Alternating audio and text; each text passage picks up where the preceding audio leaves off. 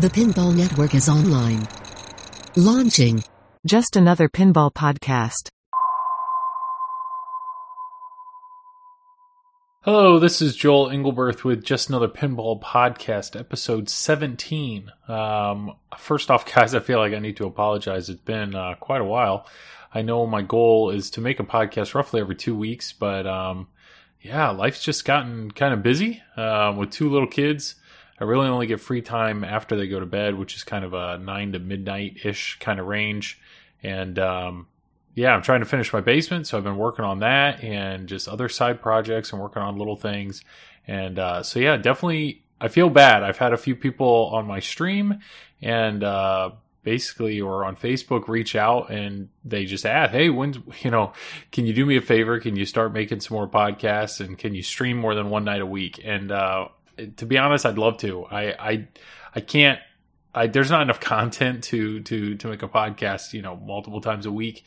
Going weekly would be fine. I just don't want it to feel forced, but I definitely do know that there's been enough that's gone on in the last few weeks that I should have put out another podcast. So I apologize for the delay there. And one of my goals for next year is to be much more structured in releasing a podcast that you guys can consistently rely on. And then when it comes to streaming, that's kind of something I need to negotiate more with my wife. I stream every Wednesday night from 10 to midnight, 10 to 1 o'clock Eastern Standard Time. But, committing to streaming on another night is just another night that she would have to be, ready to help with the kids if they woke up or anything like that. So, I cannot complain at all about what all I've been involved in, and I've really enjoyed it so far this year. And my goal I would like to make another episode before the end of the year and just kind of do a year in review about what all I've experienced this year with pinball. But just give you a heads up, it's been really great, and I'm very appreciative of what all I've experienced. So that's kind of updates with me. Nothing really to report. Game room's the same. I've been selling off. I had 3 arcade cabinets. I've been selling those off, just trying to dwindle myself down to 1. It's a main machine. It kind of can do everything that I need. And with redoing the basement, just trying to move stuff around so I can, build the walls and put up drywall and all that fun stuff. I realized at the end of the day, the area that I'm going to be allocated for my arcade area is smaller than my current area with the basement unfinished. So I want to make sure that the games that I have down there are what I want, and what I want would be more pinball. So that's about it. Nothing crazy to report there. But let's dive in here. I had one review on This Week in Pinball since last time, and this is from Dan C, and it just says, wow, a truly great podcast. Joel's the man. I always look forward to listening to his podcast. His takes are always worth a listen, and if you have a chance, catch him on Twitch.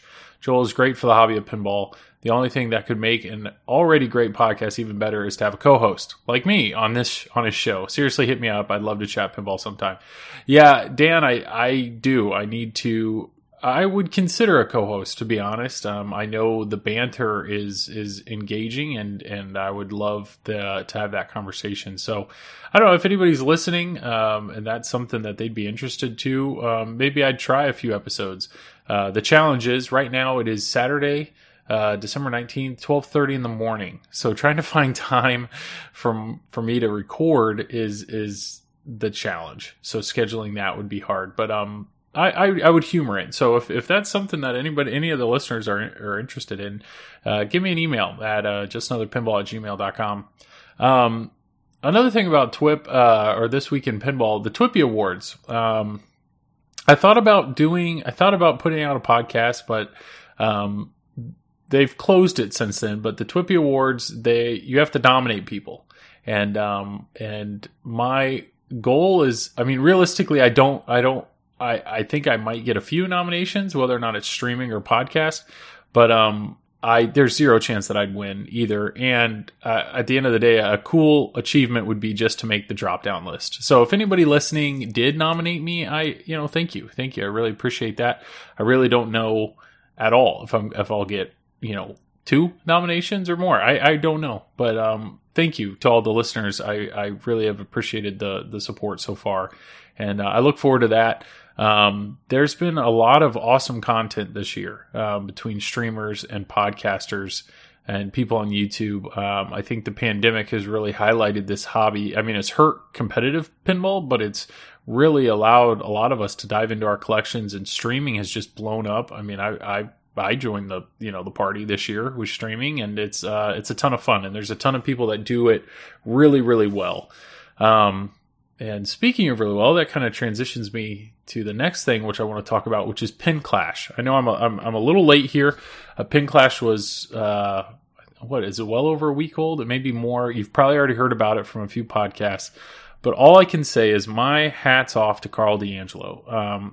What an amazing guy. What a super nice guy. I've asked him a few questions before in regards to streaming, and he always answers. But I will tell you, watching Pin Clash was probably the most entertaining watching of pinball that I've ever had. I mean, it's absolutely the best or the most entertaining way to watch a competitive way or people playing pinball competitively. Not only was the format really good with having these kind of timed, point-based, short pursuits of goals that were easily understood and explained, but it was also, I mean, everything was quick. It was, you're on the edge of your seat, and you have these amazing players, but even some of the best players in the world, if you give them a really simple task, the nobody that's on, well, there was no nobodies on the stream, but even the non-competitive players that were just streamers that were competing, they have a chance because they're quick. And then once they got into the later rounds, then it really got complex. So I'm not trying to spoil anything here, but for the final match to be Raymond Davidson and Escher, unbelievable. I mean, two younger people in this hobby that were just absurdly good, and it's just awe-inspiring how good they are at playing pinball. But besides that, the production quality of Pin Clash is what I think people may have not noticed. Well, first off, hats off to Snow and to Steve Bowden to narrate or be the commentators for like 8 hours straight. I mean, amazing. They were very entertaining. But the behind the scenes, the fact that they had multiple people watching and judging and running that and preparing the next streamer, but the technical side of all this, that's what I think people don't understand, is streaming is not easy. When you stream for Twitch, sure, you're probably using a piece of software called OBS, but OBS does not have anything built for you. It's not like there's these templates that you're just plugging and playing. No, it's like everything that's there, everything that you saw that was visual, every graphic, every video, everything that was shown was something that Carl D'Angelo made or that he had, had somebody make for him. All the way down to like the emotes. When you're typing in chat, he had Jurassic Park themed emotes, which were done. I heard they were done by Leslie of her Twitch name is El Rucco. She does Game Time Television. And shout out to Leslie and Rod Dog. That's another fantastic channel, which is Game Time Television on Twitch. But everything there was made and constructed. And then on top of that, you probably noticed the transitions of you have these two people competing against each other. But if one person finished, all of a sudden you'd zoom in and you'd focus more on the one person still going. Or all of those transitions. Shout out to nested scenes for anybody that cares about streaming. I mean, that is legitimate work. And I stream and I try to take pride in having a good looking stream, but what I am doing is so basic compared to what Carl had set up there. Not only just the video assets and the transitions and the nested scenes and everything that he had, but on top of that, he's pulling in people's streams because people were streaming and he had to pull that video in to make his video. I mean, it's unbelievable what he did. And on top of that, it went almost flawlessly. There was an audio sound early on and they just cut it and went with it. So to just do that, first try, 8 hours streaming nonstop and it go flawlessly is just unbelievable. And I just think that is something that if the Twippies had an option for like the best virtual event, that is it. Pin Clash is it. And that's where, in my mind, best pinball streamer, I'm going to vote IE Pinball for Carl D'Angelo solely because, I mean, not only his Wizard Mode videos are incredible, but what he did with Pin Clash is just absurdly good. And the other thing, which some people may or may not have heard yet, but the grand prize of $1,000, that is Carl's money. That came out of Carl's pocket. He said that was all money that he had earned from Twitch when he'd been streaming all these different things, and he was just saving it up for one of the local tournaments he was going to run, and that didn't happen, so he's spending it here. I mean, that's just, like I said, hats off. I cannot say enough good things about Carl D'Angelo and what he did with Pin Clash. Unbelievably good and entertaining. So it should be out there. I don't know if it's on YouTube and Twitch or what, but if you haven't watched it, give it a shot. It's incredible. And I hope that becomes a yearly thing, to be honest. I think it was so incredibly well done. So I'm just falling right into these transitions. Speaking of well done, when I was listening to the Pinball Show recently, Dennis complimented he complimented somebody. And Zach made it sound like that to him, like that's a life goal. And I realized, you know what, that's a life goal for me as well. So I think everybody in the pinball hobby or in pinball media should strive to earn a compliment from Dennis Kriesel, because that compliment carries weight. So that is on my bucket list. That's on my to-do list, and just throwing that out there and seeing what happens. I'm just going to see if I can keep these transitions going. Speaking of throwing out, this is a bad transition, but I just heard tonight that TPF, Texas Pinball Festival, has been thrown out. Texas Pinball Festival, unfortunately, for next year is canceled. I know there was, that happens typically in March, and there was goals, this is down in Texas, that they were trying to wait until I think it was like mid-January to kind of make the decision of whether or not they're going to go forward with that. But with vaccines just now going out to some of our medical workers, I mean, I think it's realistic that the mass population is not going to be vaccinated, or there's really no way that Texas Pinball Festival is going to be able to be done safely in March. So unfortunately, it's canceled, which is sad. I know that's another big event, which is probably now going to put more pressure on Chicago Pinball Expo being the next like real big event, which I think is roughly like October. So maybe that one may have a shot. Have a shot. How do I tie this in? I was able to watch Led Zeppelin be shot tonight. That's solid, guys. And I don't know if you guys, like I said, if you nominated me, you probably should feel bad now. You probably should nominate me for Best Podcast just due to these transitions alone. These are gold, let me tell you. Led Zeppelin. So Stern announced Led Zeppelin. And we all knew it was coming. And to be honest, I am not going to say anything negative about it. Like, I'm not here to talk down the game. There's other people that have already done that plenty. To me, it's just a theme I don't care about.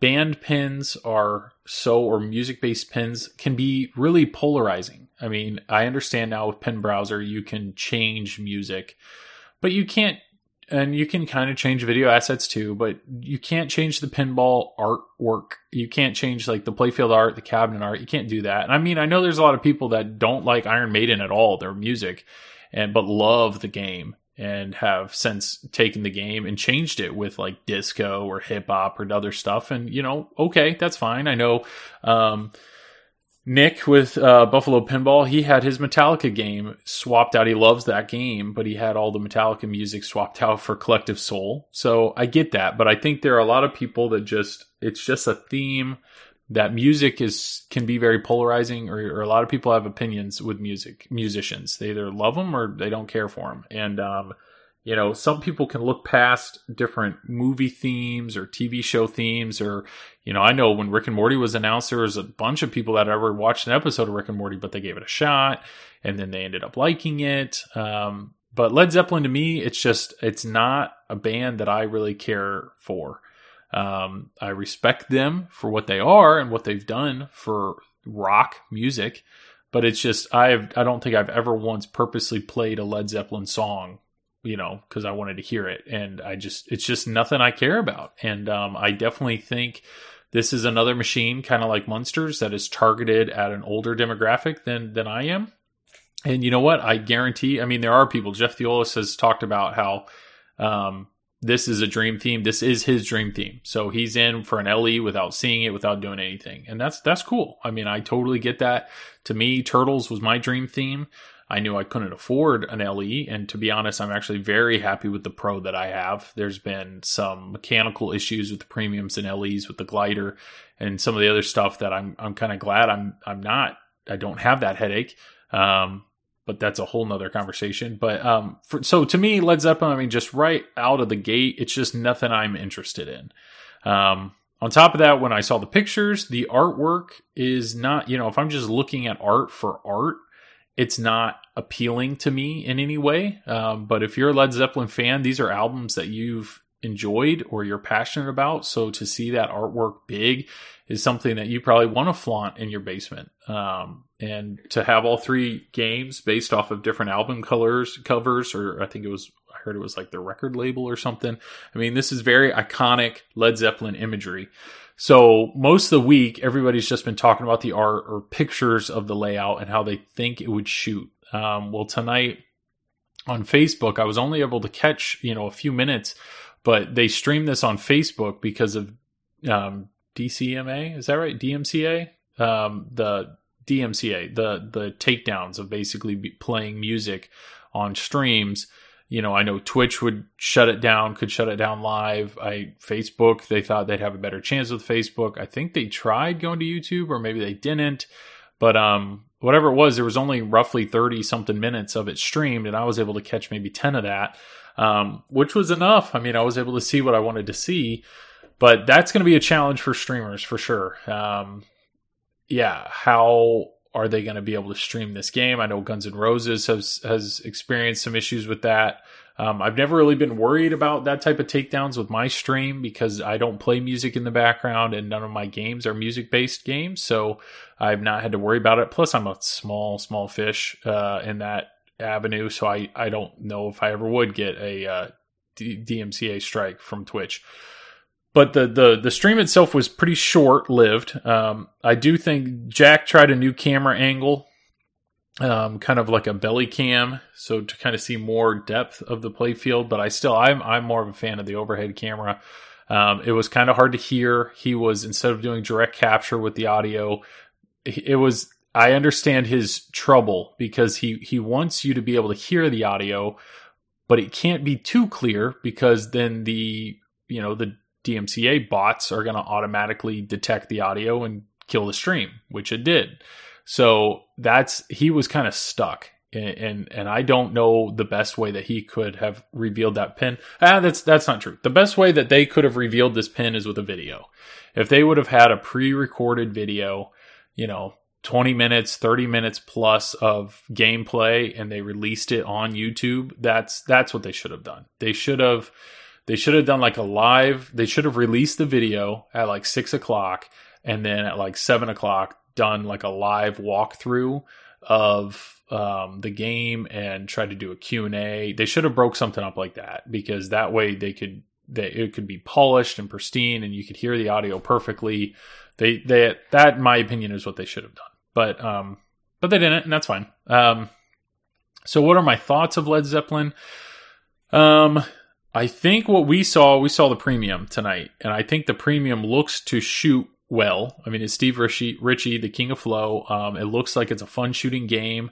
Looks like there was a lot of assets. They got concert footage. I like the idea of the songs just playing. I mean, it's almost like you're playing a jukebox kind of thing. The game itself looks very entertaining. Now I think there is going to forever be a comparison, because of it being this year, of this game to Guns N' Roses. And, there were a few things that I noticed that looked similar and some that were very different. One thing that people are going to notice are the lights. So I feel like, I know with Guns N' Roses, they're called the hot rails, and it's having LED lights in the support rails on the side of the playfield. The pros in that are they're on every game, but one thing I don't really like is they shoot up. They shoot up at your eyes. So I'm very curious. I don't think they add a ton extra visual lighting, like adding light, like a Penn Stadium kind of thing. I don't know how much extra light they're adding on the playfield to make things more visible. I think they're more just entertaining. So these lights are routed into Stern's lights are routed. There's like a groove that's cut out of the inside of the cabinet. And so they're stuck in that groove. So these are a few inches off of the playfield. So I feel like these probably do add some light down on the playfield. So I do like that. Visually, because there's like a diffuser on Guns N' Roses. I think I like that a little better than Stern's. But I would say when they're going off, I mean, when you have this linear line of LED lights, they're doing very similar animations between Guns N' Roses and Stern Pinball, and both of which, I mean, my view, as I'm a huge fan of light and light shows in pinball, is I hope that every Guns N' Roses game, or every Jersey Jack game, and every Stern game from here on out incorporates these lights in some manner, even if it is just like on for kind of a Penn Stadium type option. I'm all for more lighting effects. And I think these are both creative ways to incorporate them. So I do think the light show for Led Zeppelin's really good. One thing I mentioned about Guns N' Roses is Guns N' Roses, every single insert on the play field is clear with a color changing RGB LED behind it. And they do some ridiculous light shows. But what I found in my time of playing it, once again, it was only like 10, 15 minutes, so I really didn't know the game. But when I would get into a song mode, so much light show was going on. All the inserts are changing colors to this choreographed, light show, that being that everything's changing and everything's flashing, it was kind of really hard to, in my opinion, it was kind of hard to determine, well, which light is choreographed light show and which light is actually telling me where to shoot. It got a little complicated. What I saw here, I don't know if every insert is clear, but a lot of them are clear. So almost a lot of these inserts with Led Zeppelin actually have RGB LEDs behind them. But when it came to the choreographed light show for the song, they basically kept the choreography up in those art blade lights.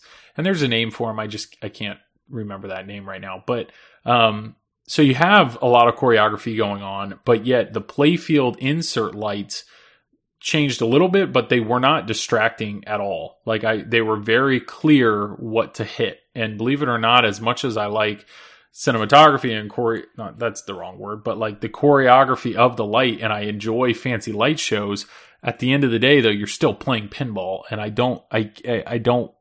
think I am actually leaning towards kind of a less is more kind of thing. I kind of actually appreciated how Led Zeppelin stayed focused. Like the light show it would change based on what you need to shoot and what you have shot, but yet there wasn't this crazy choreographed light show going on that distracts from the actual gameplay. So I like that.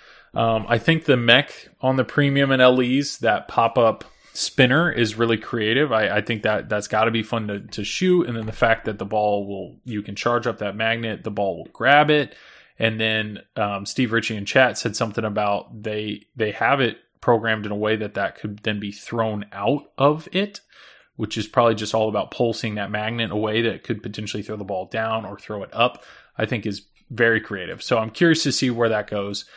So overall, everything that I saw on the premium, I think was pretty impressive. I think there were probably more people, and maybe it was just because Pinside did such a good job of just destroying Led Zeppelin this week, just bashing it left and right, that I think maybe people had really low expectations, and then once the stream started, people were actually very impressed by it. So I hope it's successful. I think they've already. I'll be curious to hear TPS on Monday. Zach will probably, I think he already said that all of his LEs were like sold out sight unseen.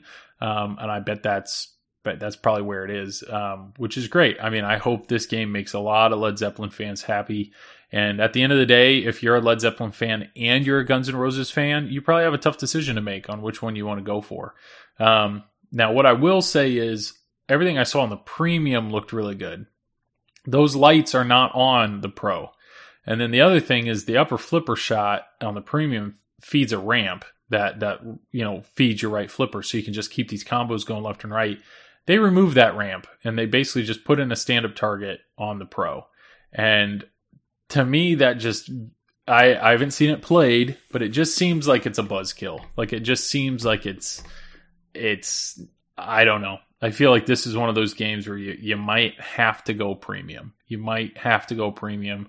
And Stern does that on certain games. I mean, some games, I have an Avengers right now, and I will say the premium looks like it's more fun to shoot, but I really don't feel like I'm missing anything necessary to enjoy the game. The Pro is a great game. I also think that with Turtles, the premium, what's added in the premium, in my opinion, is a lot of just fun toys or cosmetic things. I do not feel like I'm missing any part of the game or the gameplay because I have the Pro. But like Stranger Things, that's a tough one because that projector adds so much. It's not, and it doesn't interfere with gameplay. The gameplay is not any different, but that is such a big difference between the Pro and premium that I feel like a bunch of people probably went premium unless they were concerned about the projector in general. So it's a tough thing. It's a very tough decision. And, but I do think there are certain games like Deadpool's a game where I think the Pro is solid. I don't know if you really have to go premium. Turtles, I definitely think Pro is probably better than going premium. But in this game, I don't know. I don't know if you can go Pro. If you're used to Steve Ritchie speed and combos, at least from what I've seen so far, I haven't seen it flipped. I haven't seen it streamed. I think you kind of have to go premium or LE. That's just my opinion. So, I don't know. That's on Zeppelin. I think I was impressed. I was more impressed tonight with what I saw. With that said, it's still nothing that I personally am looking or really interested in. I'll gladly play it if I ever, whenever this lightens up and if a bar gets one, I'll gladly play it. I do think this game would do incredibly well at a bar. This is a perfect bar game. Yeah, it could do very, very well on location. I'm out of transitions. Let's talk about Alien Pinball Brothers. I've been listening today. I know the Super Awesome Pinball Show announced today. I was kind of mid interview. It's like a 2.5 hour podcast. I think I'm only like an hour plus in. They were interviewing Pinball Brothers, and I haven't had a chance to finish that interview. But what I can say is, part of me feels bad for these guys. I mean, they have lost a ton of money. It seems like when they bought Highway Pinball from Andrew Highway, they were kind of hoodwinked. They thought they were getting something better than what they got. And I feel bad for these guys. It sounds like they lost a lot of money, and they said a lot of money that they lost were refunds, giving refunds to people. They were really hoping a lot of people would stay in with their deposit so that they could give them a machine. And a ton of people were like, no, the heck with this. I just want my money back. So I haven't finished it, and I don't know all the ins and outs. But I just, my one thing so far is I feel bad for the Pinball Brothers. So, I think if Alien has always been one of those games that you wanted to own, and I have not had a chance to play the original one, but if this is a game that you've been all about, but you've been very intimidated by or worried that, the parts are unobtainium and all this stuff, I mean, maybe here's your chance. I do know this is an unknown, manufacturer, and I think everybody should be hesitant in giving out their money to, when you haven't seen a single one produced. I totally get that. But there's probably a bunch of excited people out there. And I think once some of these games start to roll out, I don't know if there's a limit on how many they're going to make or the time frame in which they're going to make them. But, if whatever, 50 get out there and everything seems good, I bet there'll be a lot of people jumping on that train. My overall opinion of it, I'm not in love with the artwork. Again, I think this is an opportunity. This was a take two. This was a chance to improve. What I've heard is that the game shoots well, and it's the immersion and the story and the sound package and the art package, or the digital art package is, apparently this game is obscenely good. But I think the playfield art probably could have been improved, and this was an opportunity to do that, and they didn't do it. Which is fine. But to me, this isn't a game, once again, that it's not like it's on my radar. It's something that I'm going to be pursuing in any way. But I wish them the best of luck, and I hope that the game, is made and comes out well. And there's a bunch of people that are, happy to finally get this game. So, I absolutely wish them the best of luck. But there is just like anything, without seeing them manufacture games, I would love for them to communicate that better. Who's going to manufacture these? Where are these going to be manufactured? Build that type of trust before you ask for deposits.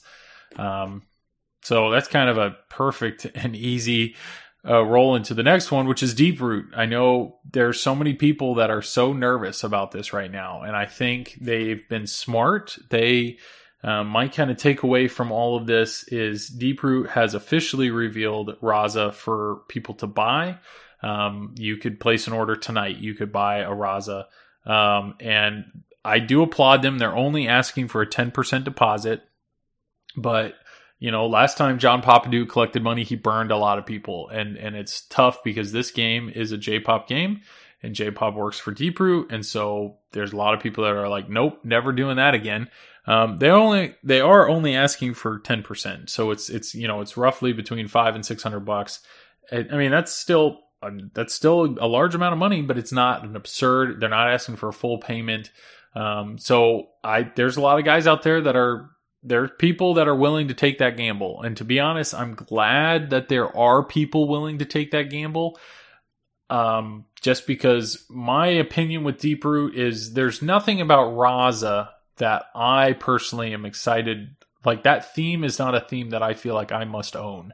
What excites me about deeproot is their technology. I like what they're doing with the cabinet. I like what they're doing with the glass raising up. I like the idea of the pin bar. I see a lot of unique and revolutionary things here, and I hope that it can, this is iteration number 1. I hope iteration 2 and 3 only continues to improve.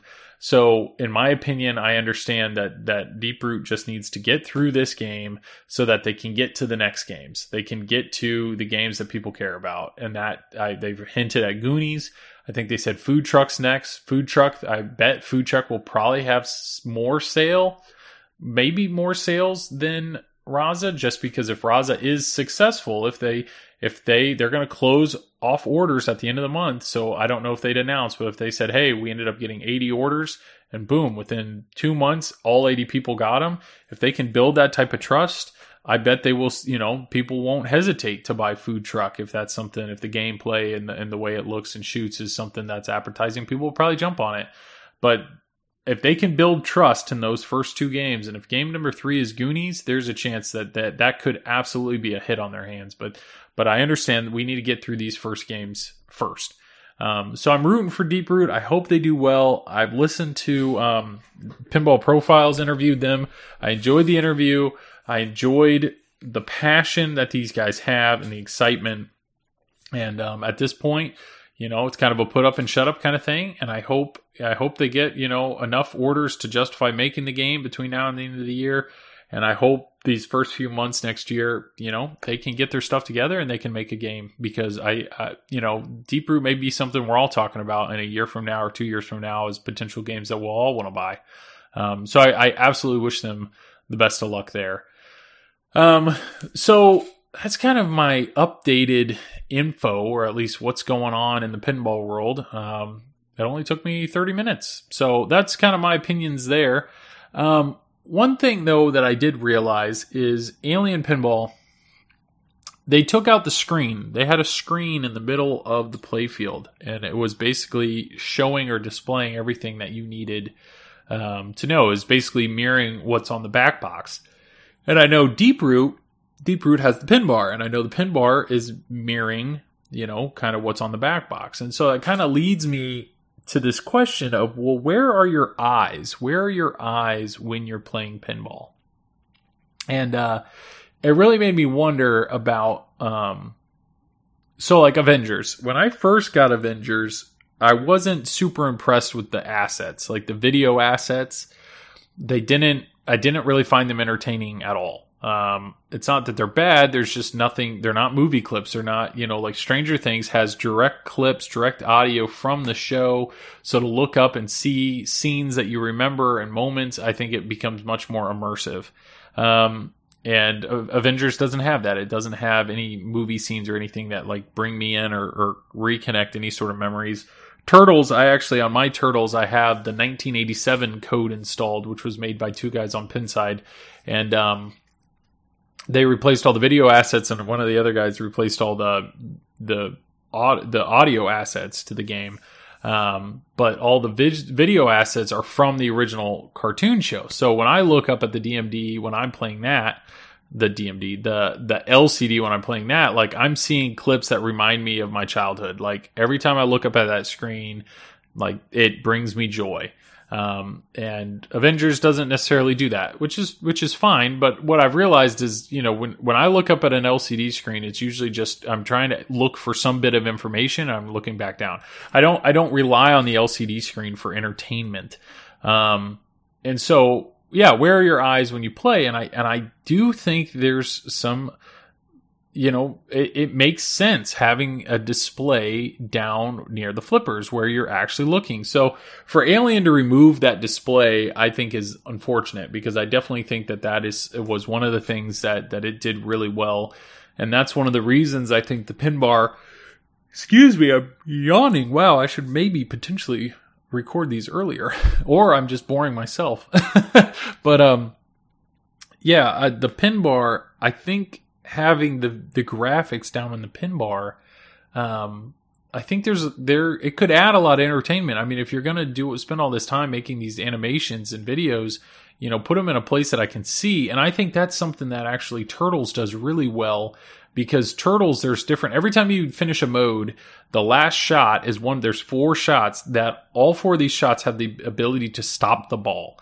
And that's what I think is really cool, is because when you finish an episode and you hit that last shot, one of those 4, it stops the ball and it allows you to look up and watch the animation finish, like watch the episode finish. So it gives you that breather to, like, in the light show, in the LCD screen. Like, I think that's really smart. Like, if you're going to do all this effort putting in these video assets, make it so that the people can view them or see them.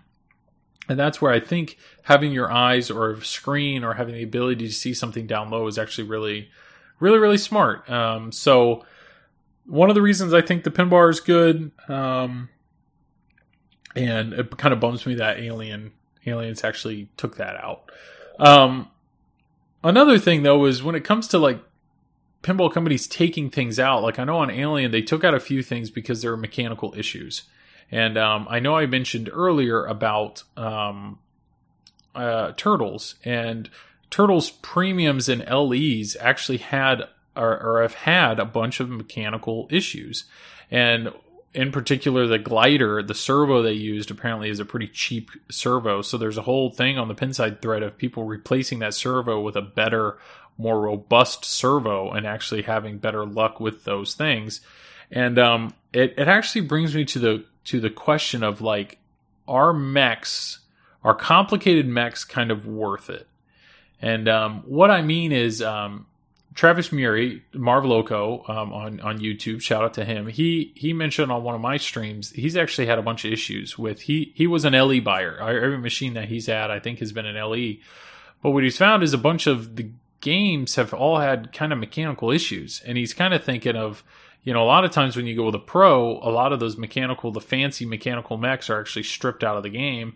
And I'm realizing they're probably more reliable, and they're removing the things. Avengers, the original Subway mech was having issues. Stranger Things, there's an extra, the telekinesis multi-ball lock has had issues on a ton of people's games. Same with the Demogorgon, where you have to adjust that and get that in just the right spot. And so it made me wonder, like, I know my friends and family, toys, having cool mechanical mechs in a game add a lot to the game. I mean, you want to see something unique. You want to see the ball do something cool besides just roll around on the playfield and go up and down a ramp. You want it to experience something that is neat. But I owned a Shadow at one point in time, and the Shadow had some amazing mechs. Both ramps had these really robust metal mechanical diverters that would just slap. Like, when you would change them, the speed at which they change was so intense. It was awesome. It had this awesome drop target. I magnetic. I couldn't think of that word. Magnetic ball lock, where it would stop the ball, it would drop this drop target, and then sling the ball into the back and pop the drop target back up. And then it had this whole upper play field that was basically like a breakout kind of thing that would go back and forth with this paddle and hit the ball, and it would bounce around and hit these drop targets. I mean, some amazingly cool toys in the game. But to be honest, and maybe it was because I was part of the Pinside thread, and a lot of people talked about, well, how do you rebuild the upper play field? How do you fix these diverters? How do you do this? How do you do this? Well, I had diverter issues that I had to fix, and then I had some big issues with the drop target that was used for the magnetic ball lock that I troubleshooted and did all these things. But it was like the more I owned the game, I was like always worried that I was just weeks away from my upper play field breaking and no longer working, and I was going to have to invest more money in getting it to work. And I realized it's just like, that game has all these toys and bells and whistles, but the toys and bells and whistles almost made me nervous. They almost made me nervous that they were going to break. And that's not a fun feeling.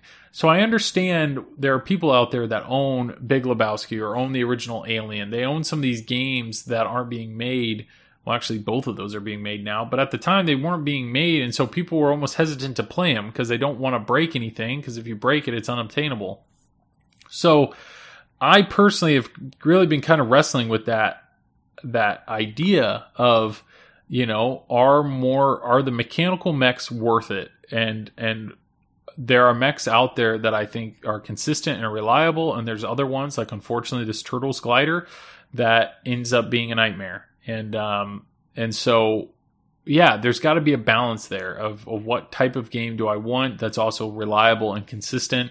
And that's actually something that speaks well for a bunch of these older games. When some of these older games were made in the 80s and 90s with these awesome mechs, and they've been working all these years, and you've heard that people aren't having problems with them. I mean, that's awesome. That actually speaks a lot for, maybe it was more simplistic design or just more reliable or robust design, because all these games were designed to be out in an arcade instead of a home. That's really cool. Like when I owned Hobbit was another thing. I never had any mechanical issues with the Hobbit, but the Hobbit had these 4 different creatures that would pop out of the play field. The Smaug head itself apparently there was an issue there with the servo and the mouth moving. So it was another thing where I loved the game. I loved the mechanical aspects of that game, but I was also always kind of a little worried or a little anxious that they could break at any moment, and then it would be something I'd legitimately have to repair. And so I don't know. It's just a thought. Feel free to shoot me an email, justanotherpinball@gmail.com, or find me on Facebook or Pinside. But I'm just curious of what people's views on some of these mechs are, because I just feel like there are some mechs that make it into games nowadays that just don't have the reliability that we need them to. And I don't know. I don't know exactly what I'm trying to say with that. But what I have found is there are definitely reliable mechs out there. And I think mechs do a really good job of drawing people into games, especially non-pinball people. And I've said before that for me to own a game, it really has to have depth for me, a more advanced player, to really dig into and figure out, and hopefully a longevity of the code, something that always draws me back in. But it also needs something simplistic and something really entertaining and cool that a novice player could see and enjoy. And a light bulb kind of went off recently, and what I've realized is, I've told you before that like my friends and family's favorite game to ever play on location pre-COVID was Medieval Madness. There was something about that castle that just everybody enjoyed. The drawbridge, the gate, and then blowing it up. It's a simple mech. Apparently mechanically it's a really simple and reliable mech, but it is a fun, easy to achieve thing. And when I had Stranger Things, people loved hitting the drop targets, dropping the ramp, and bashing that guy in the mouth. And when I owned Shadow, people loved the upper playfield, just getting the ball back there and bouncing around. Loved it. Thought it was super entertaining. So what do all these things have in common? And what they have in common is Brian Eddy.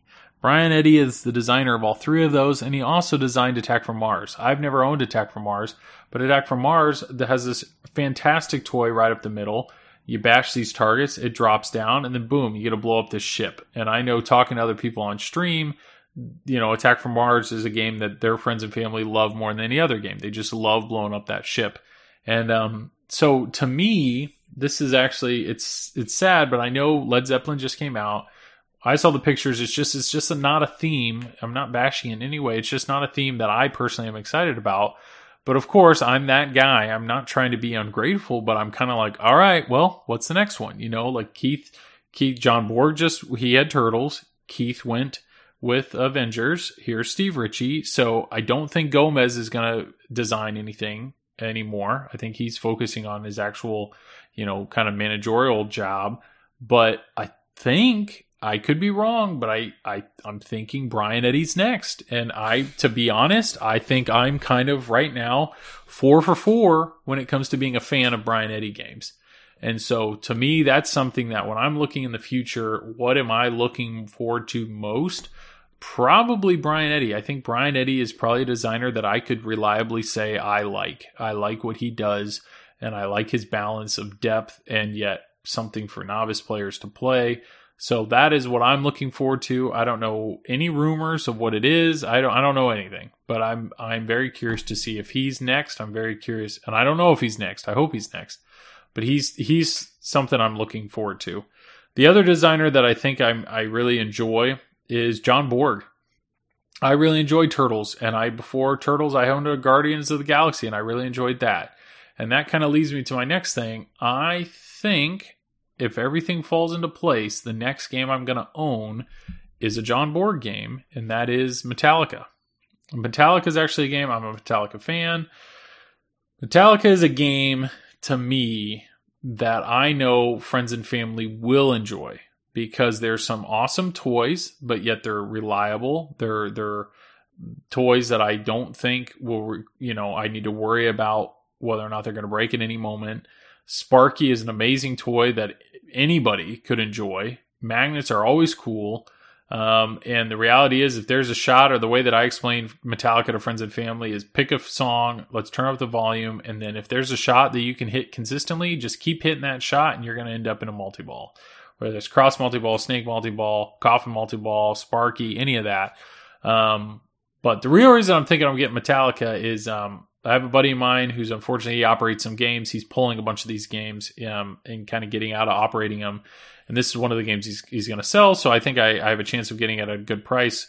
But my goal would be, I'd love for my parents to get a pinball machine. And I want to get my dad hooked on pinball. I want to share this hobby with him. That could be a lot of fun. So if he can get a pinball machine in his basement, right now I actually have a Centipede, the arcade game it's mine, but I have it at their house. And apparently he plays it a few times a week. I has a long day, stressful. He goes down there. Well, I think Centipede just kind of pisses him off, but, he plays it. So I'm hoping that if he has a pinball table at his, leisure that he can play whenever he wants, that he doesn't have to pay for, I think there's a chance. There's a small chance that I could get him hooked. And I think he's a Metallica fan, and this is something that he may actually learn to enjoy. So I'm going to start it with it at his house.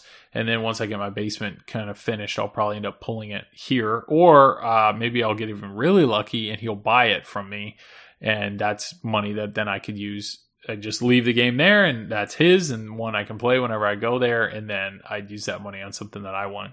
So that's a game that I'm looking forward to. I know there's kind of a love-hate relationship with Metallica. A lot of people love it more than hate it. But some people say it's chopping wood. But to me, I actually really like the linear progression. Like, I like the focus that it actually has of understanding what you need to do. I mean, I kind of experienced that with Stranger Things of like, all right, I need to do this, and this, and then boom, I'm in the first mini wizard mode. And then you got to do it again. Like, I'm okay with that. I think I can enjoy that. TNA is nothing but chopping wood, essentially, boom, boom, boom, destroy reactor, start over. Boom, boom, boom, boom, boom, destroy reactor, start over. Like, I'm believe it or not, I'm okay with that. So, that is what's coming up for me. So if anybody has love, hate for Metallica, whatever that is, shoot me an email. Love to hear what your thoughts are there. Streaming. Speaking of streaming, I've been doing it more. I've really been enjoying it a ton. Absolutely a ton. So anybody listening to this, please, every Wednesday night from 10 to usually midnight or 10 to 1 Eastern Standard Time. I've had a bunch of Australian people join at that time.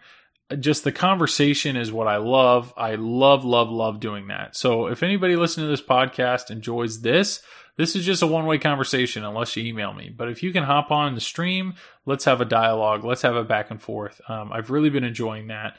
I've been streaming Avengers still. This is a game I have on loan from Flipping Out Pinball, so I got to thank Zach Mini for that.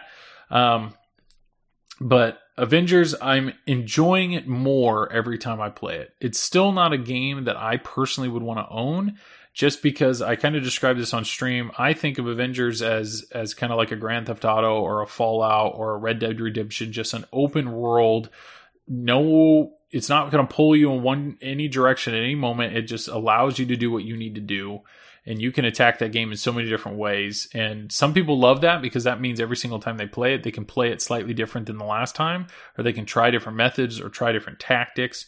I just like having my handheld, or I like linear. I like, with video games, I like Super Mario. I like platformers. I like it being very clear where to go and what your goal is to do. And here, let's do it. So I don't know. To me, it just, I think that's just kind of a Keith Elwin style. But I'm enjoying it more. I'm getting more of an idea of what I want to do or how I want to tackle it. And the game shoots great. So I'm enjoying it. I'm absolutely enjoying streaming it. But is this a game that I feel like will ever end up in my collection? Probably not. Probably not. That's just my opinion there. Another thing about Zach and Dennis, I've mentioned them twice. Last week, Zach, he interviewed Jason Fowler, and he actually gave me a kind of a shout out on the podcast, and he really made me seem like I was just fanboying. I got a crush on Jason Fowler, and sure, why not? What I will say is, when I looked at the other podcasters out there, there were podcasters that have either been in pinball for 30 plus years, or, Zach, as much as I like Zach, I do know he's a distributor. So there's always that little bit of, well, is he selling this game, or is this his opinion on the game?